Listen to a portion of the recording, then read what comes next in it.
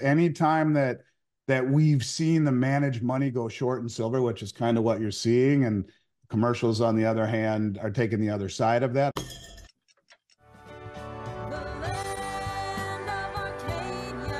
Well, hello there, my friends. Chris Marcus here with you for Arcadia Economics, and it is time once again to check in on what is going on the retail level of the silver market, as well as cover some of the recent news that has come out in the recent days. And fortunately, joining me as always is Andy Schectman of Miles Franklin, who had a well-earned vacation last week.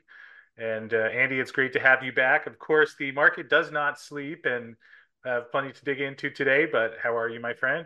I'm good, brother. Thanks for having me. Yeah, you come back from a few days off and you realize the whole world has changed in a substantive way. So yeah, it's nuts how much effort it takes to keep up on what's changing. And I think that's it's kind of the crazy part about all this, Chris, is that, life is not dull and complacent anymore. It is very fluid and moving very quickly. You gotta keep your eye on the ball, that's for sure. But it's good to be back. Well, good to have you here. And big news in the time since you were gone. Obviously, we had the Fed meeting, and we've seen a reaction in gold and silver. Slow start in general to the year, although obviously, with the probabilities of Fed rate cuts being pushed off a bit, we've seen some weakness in the metals. Silver was down again last week, up a little bit on Monday, but at 22.70. Gold still hanging in there. Interesting how often we wake up, see gold down 10 or $20 and still in that 2030 to 2050 range. Just curious to start things. Any difference in what you've seen out of order flow or premiums in the past week? I know it's been a bit of a slower time in general on the bullion side, but anything you could fill us in with there? Yeah, no, I mean, at the same time, you see 5.5 million ounces delivered off of COMEX, signaling that big money understands what's coming. The lack of volume in the retail industry is, to me, shocking and eerily quiet. I'd look at it as a contrarian indicator. It's as if we got really whacked by the front end of the hurricane and we're square in the eye of it.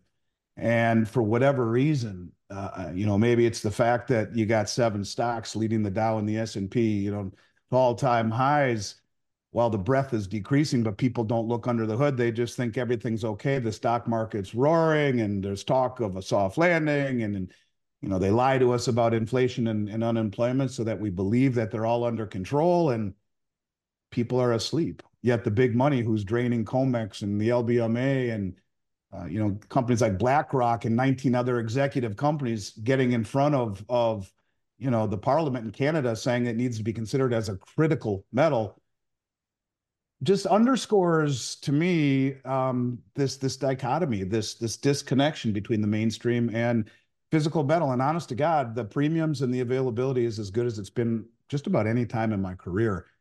At a period of time when things might be more disjointed and concerning, at least as far as I'm concerned, at any time in my career. So very unusual time, very quiet. It's as if you know it's as if we're just right there in that eerily quiet before the storm. And I'm very confident with 200 meetings leading up between now and the BRICS big meeting in October and the election in November to believe that it will be this way for the next several months, I think is highly improbable. So I guess we'll have to see. But no, it's very, very quiet. There's lots of product and low premiums, and this is industry wide.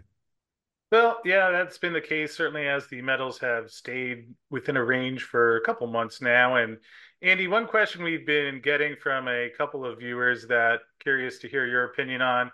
We've seen the open interest in gold come down quite a bit. Here it is at $420,000, 420,000 contracts rather, lowest since back in 2019. At the same time, we see silver's open interest on the higher end of the last couple of years, although along on the silver side, we see that one of the indicators that is helpful that certainly I look at swap dealing banks close to flat, which is about as long as they get. So a little bit mixed signals on the silver side, but anything that you would draw from these open interest where silver is still a bit higher as the prices come down, while gold is on the lower side. Well, I mean, I think that when you talk about the commitment of traders reports, anytime that we've seen the managed money go short in silver, which is kind of what you're seeing, and commercials on the other hand are taking the other side of that, although they're not flat out long, but they are taking the other side of that. And more importantly, it's the managed money going short over the last 2 years. Typically this is correlated with price bottoms. And so I would, trying to be optimistic and hopeful, I think that when you see managed money going short after a good period of time of prices behaving counterintuitively, at the same time we're seeing big withdrawals coming off the exchanges, I would suspect, not to mention when you talk about range bound, it's trading in a range bound. I think they call it a pennant formation where it's a narrowing range bound, and we're getting to that point where things converge and either they go up or they go down, and usually in a substantive fashion. But when you see the managed money going short, typically they're the ones that get fleeced. So I would simply say that I would suspect that we are nearing the very end of this pullback of sorts, if you will, and would expect there to be uh, optimism as to what we could expect to see with prices moving forward, just based upon using the last 2 years as an example. Yeah, and I might add that Vince Lanci on his Monday show this week did an in-depth analysis of the recent changes in the COT report. So certainly for people looking to dig a little more deeply in there, that is a good one you can check out. Andy, here was another one that I found interesting. This came out from Alistair McLeod almost 2 weeks ago, but he was noticing the drop in the open interest in the gold contract. And interesting conclusion he has at the end here, which I'll read. Level of speculative interest in the gold contract is dying. The ability of the swaps to trigger stop losses is being compromised. In other words, liquidity in this contract is dropping, likely to make it more volatile. When the uptrend resumes, the price moves should be spectacular, but in the very short term, don't be surprised if in thin markets, gold dips towards 1950. Certainly what he describes there about a reduction in the level of speculative interest and how many contracts are out there.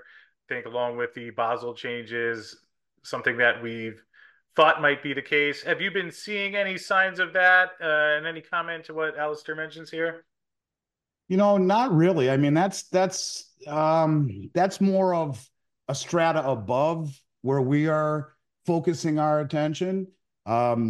But look, at some point you would assume that the managed money wakes up to the game that they've been playing over and over and over again about rinse, wash, and repeat, where they get sucked in to speculate, the prices rise, and then the commercials come in and short the rising price, and those options or those contracts end up expiring worthless, or the managed money capitulates and sells. When you have a market like, for example, in the gold market, where the registered category is nearly 500% or five times rehypothecated, much more in silver.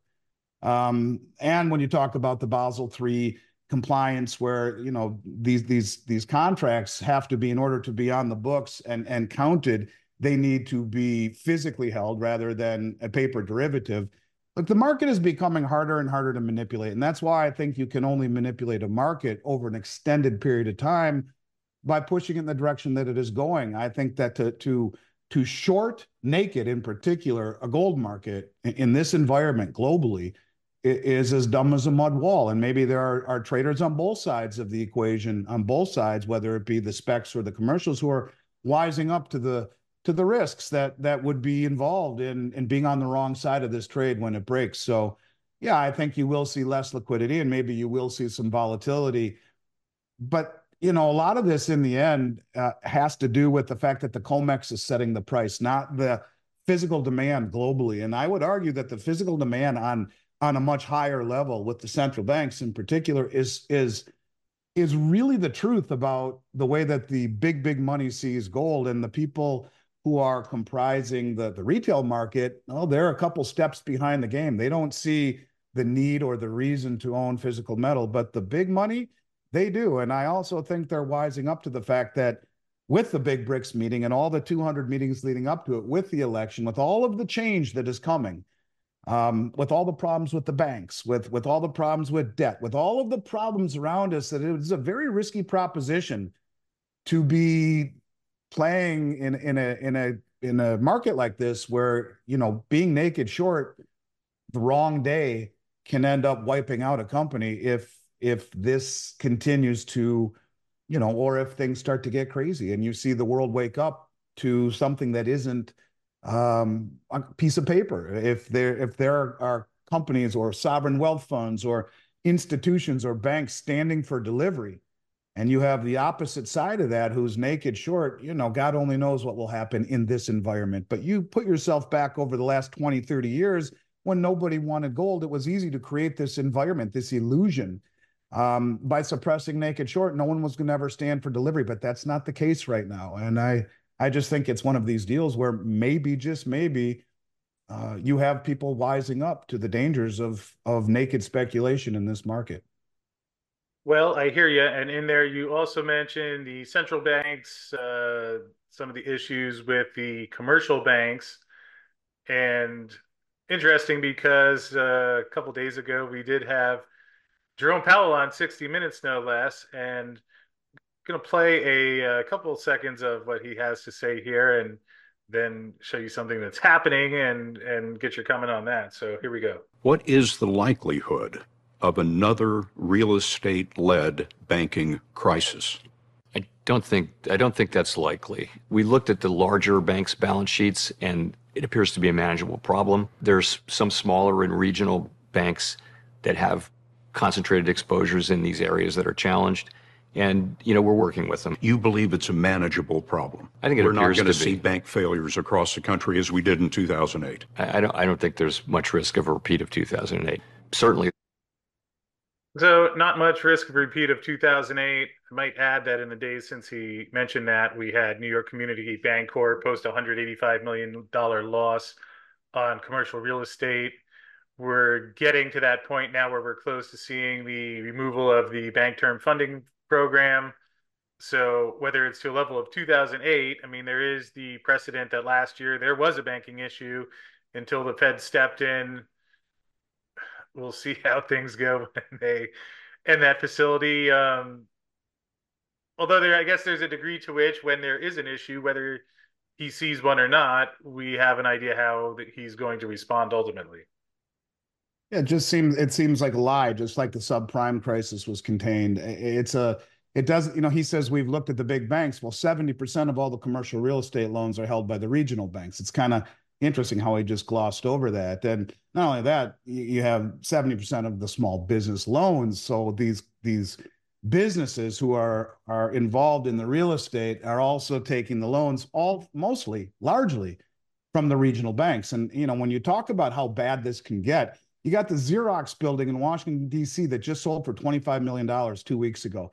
But it was in 2011 that it sold for 145 million. That's an 83% loss. And how many buildings like this are going to hit the market? How many of these loans over the next 2 years, well over $1 trillion, need to be reset at rates that have gone much, much, much higher? I think he's lying about this. I think he's just trying to maintain calm. But when you talk about the regional banking problem, yeah, 145, $160 billion in the short-term funding program that ends March 11th. Where's that money going to come from? And when you talk about a bank like New York Community Bank, 40% of its assets are uninsured. Over 40% of its assets are uninsured. And so that means if you look at, there's $7 trillion in uninsured deposits in the banking system. And it's not just New York Community Bank, which, by the way, was one of the big banks involved in taking over, I believe it was Signature Bank. So they bought one of the distressed banks themselves or took a large portion of it. But a bank like New York Community Bank also owns other smaller banks. Here in Florida, there is a branch, and let me tell you the name of the branch. Let me just look here real quick. But they closed also. That branch is called Amherst. And the Amherst banks, which is I guess it's an offshoot of the New York Community Bank, all of the Amherst banks have a sign on the door that says all branches will be closed beginning February 16th at 6 p.m. Eastern. We will reopen Tuesday, February 20th as Flagstar Bank. So yes, they are still consolidating. There'll be a lot of consolidating, but one of these moments, at one of these times that you see one of these banks fail, you're not going to have another bank come in and step in and take over the distressed assets, and you will see a bank be bailed in. I think the banking problem is far from over. And the money that's been injected into the system, the $160 billion, is proof of that. We're a long ways away from being out of the woods with the regional banking crisis. But to what he said, we're working with the bigger banks. They're fine. Well, that's great. It's 70% of the commercial real estate loans are held by the regional banks. And that's where the problems will be. This is where the consolidation comes in. And I guess we'll have to see. But I would say, just as Bernanke was full of crap, so too is Powell as it pertains to his projections on commercial real estate. Well, I hear you. He did say the debt is unsustainable, so there were a few things tossed in. And speaking of which, was interesting. This came out on Monday morning, or actually a couple days ago. But see, U.S. Senate advances $95 billion to Ukraine Israel aid in a bill after a failed border deal. And I was just thinking about 95 billion. That's a tenth of a trillion in the same year where we're set to have over 5 trillion of short-term debt rolled over in the next 6 months. So obviously on the fiscal side, which doesn't come as a big surprise, especially with an election later this year, seeing every sign that the spending numbers are going to continue to be big.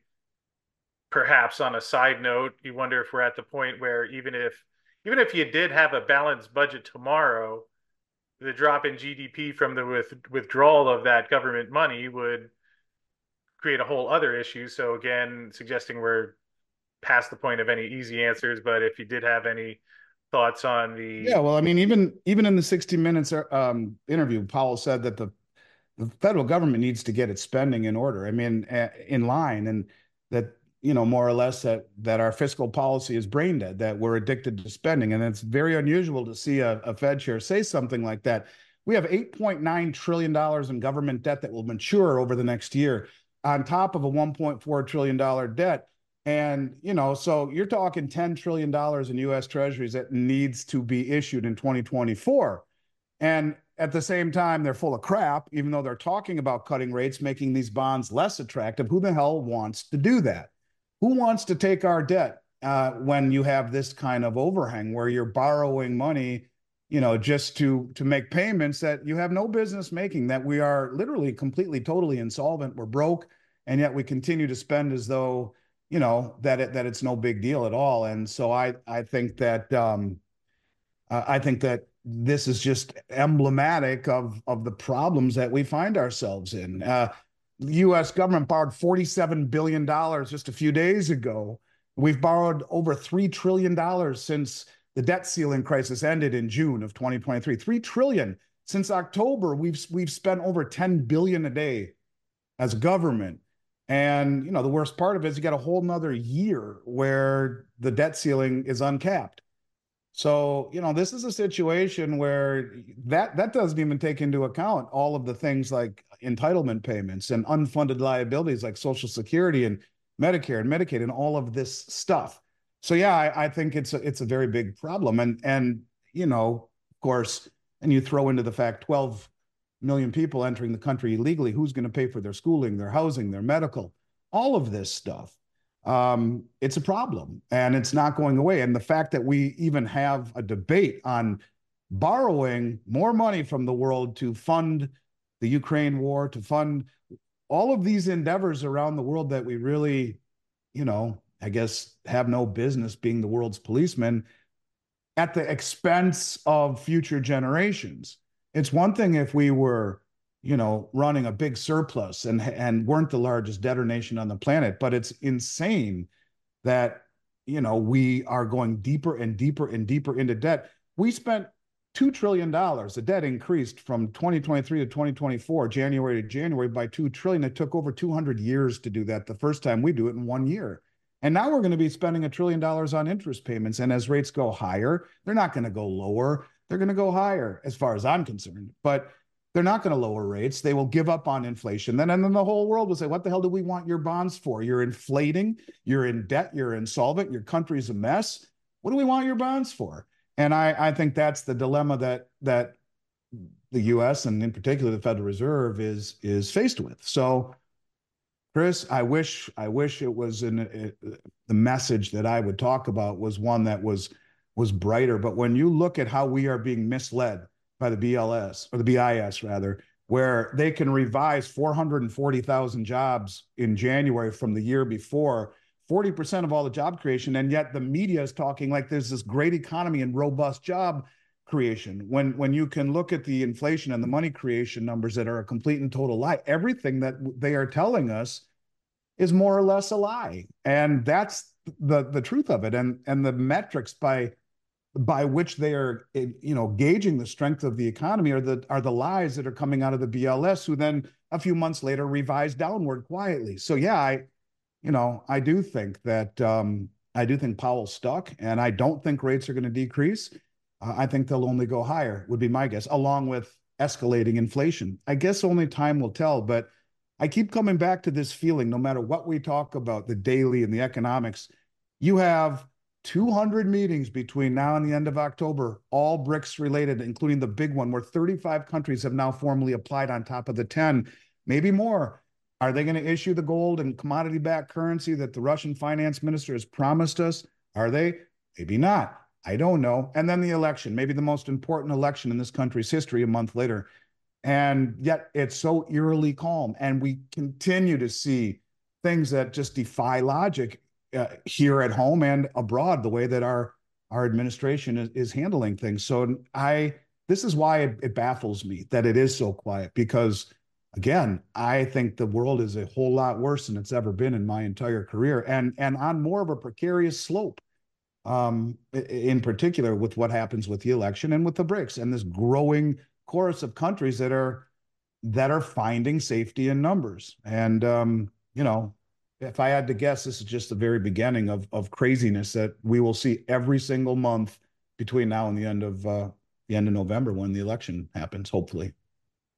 Yeah, and I guess we'll see what happens to that $300 billion that was frozen when Russia went into Ukraine, and now being discussed of whether they're just going to send that to Ukraine. Of course, Well, I'm glad you brought that up. That's important, Chris, because if I've been saying that for a long time. It's one thing to sanction and freeze and cut off interest payments. It's another thing to confiscate and use to fund the war.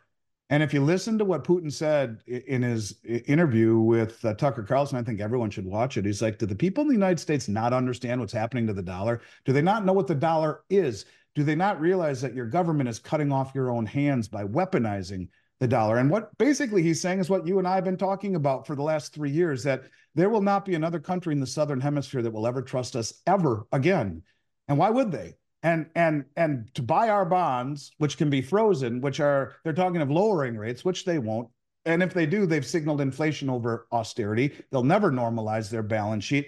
I mean, the deeper you go down the rabbit hole, you see that we've run out of options. So the weaponizing of the dollar was the dumbest thing we could have possibly done. Maybe only followed secondly by signing an executive order to go green, which is kicking the linchpin out of the hegemony of the dollar. So this is what I mean about things being so stupid. They're almost too stupid to be stupid. Is it intended? I don't know. But the decisions that we are making on the world stage are really game changing. And I think that's what Putin was trying to say. And I'm glad that you brought that up, because look, he said, how your sanctions don't work anymore. You put all these sanctions on Russia, and they were the #1 performing economy in Europe last year.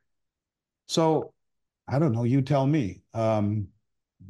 What's the right answer? I think that if we don't get a change in Washington, this country is in a really big problem, and maybe gone. I just if we continue to do these things, to spend as though it has no meaning, to spend and borrow money from the rest of the world. I mean, ask yourself, how the hell, if by 2031, all tax receipts, this according to the Congressional Budget Office, which is nonpartisan, says all income tax receipts and revenue will go to pay just the interest on the debt and mandatory entitlements. How can we be the world superpower when all discretionary spending, including military, has to be borrowed? We can't. We're that close to being at the end of the rope. And I think that's the point that people are missing, is that, this is why I keep saying logarithmic decay, little by little by little by little, and bang, all at once, you go off the cliff. And that's the thing. People don't see the cliff. Maybe they see the little by little, the craziness and the lawlessness and the crap all around the world, and in particular in this country. the stupidity, the open borders, the wokeness, the beating up police officers in Manhattan. You worked on Wall Street. Can you imagine attacking a cop in broad daylight? I mean, and yet this happens, and it's continuing to happen. And I think that we are seeing the little by little by little, and the people who don't open their eyes to see the bigger picture here behind that will be caught completely and totally off guard when the all at once happens. But we are incentivizing the all at once. And all of the things that you talk about and the questions that you've asked me only make it worse. The commercial real estate, the economy, the banking, all of that stuff. What happens if the dollar gets slammed and interest rates spike? Well, the banks collapse, the commercial real estates collapse, stocks, bonds, real estate, it all collapses. Everyone keeps saying lowering rates, lowering rates. So what if the rest of the world says we are no longer taking dollars the way that Iran has, the way that Russia has, now the United Arab Emirates has? What if it's everyone, all of OPEC? We just can't take it anymore. We're ideologically not aligned with you, and we don't like the way you're running things. So we're going to respectfully move away from the dollar. After all, you signed that executive order to go green, and boom, there's your all at once moment. Could it happen? Absolutely. Will it? Don't know. But I think a lot will be uncovered between now and the end of the 200 meetings leading up to the big BRICS meeting in October. Every single day, there'll be something new to think about. And I think people need to realize that this calm before the storm, this is not real. This is something that, if anything, should concern you more than make you think that the trouble's behind us. I think it's eerie, if you ask me. Well, it certainly should be a fascinating year, and Yes. I like the image that they had in here with the dark storm clouds over the Capitol building. So we'll see how it all shakes out. Andy, in wrapping up, for anyone who's seeing all of this and thinks that gold or silver is something that they want to be adding to their portfolio, anything that is a good offer for our listeners this week? Yes, there is. Again, look, because everything is on sale, and I mean that. Premiums haven't been this low in years and years, and availability hasn't been this good. And we went from a period of time where, for 3 years, delivery delays and high premiums marked this industry, and um, it's the antithesis of that right now. So while everything is on sale, and while I'm a huge fan of the American Eagle, both gold and silver, we have, in terms of silver right now, we have the backdate 1 ounce silver Philharmonics at 315 over the price of silver. Silver Eagle is going to cost you a buck and a half more than that, or somewhere in that neighborhood. So if you want a government issued coin, a sovereign mint coin, and a lot of these executive or these bills that are floating through the states to allow sovereign mint coins to be used as legal tender, most of them say any sovereign mint. So it's not just U.S. mint. And the Philharmonic from the Austrian mint is probably the most recognized coin all throughout Europe. It is a beautiful coin, one that I love, and it's just a better value price wise than the dollar. Than the silver eagle. And then when we talk about gold, we have the circulated $10 Liberty at $99 over melt. This is pre 1907. It's just under a half ounce of gold, and my favorite way to own it. It will be less than a half ounce gold eagle, albeit it is a little bit less in weight. But nonetheless, I think that if price is not an issue for me, I own nothing but pre 1933 $20 and $10 gold pieces, and I was that way for most of my career from 2008 until roughly this year. Premiums have been too damn high to recommend this stuff, but they are at a point, much like everything, where I would say if you have the ability to buy these, they're a minimum of 113 years old. They're true pieces of Americana. They're in circulated extra fine condition. They were in someone's pocket 115 years ago, but they look really good. And they, to me, are the preferred way to own gold if you have the ability to do so. So the circulated $10 Liberty at 99 over melt, and the backdated 1 ounce silver Philharmonics at 315 over spot. As good as it's going to get, but anything you want right now is available and on sale, and we're eager to help any way we can. Well, appreciate that. To find out more about that, or if someone would like to place an order, email arcadia@milesfranklin.com. Happy to get back to you and answer any questions you have or get you whatever you need. Andy, certainly be plenty to track and follow along as we progress throughout the year. Thanks as always for joining us back here. Glad you had a nice vacation, and we'll pick this up next week. Yeah, Chris, we're going to need you, brother. The whole world's going to need you over this year. I'm very confident.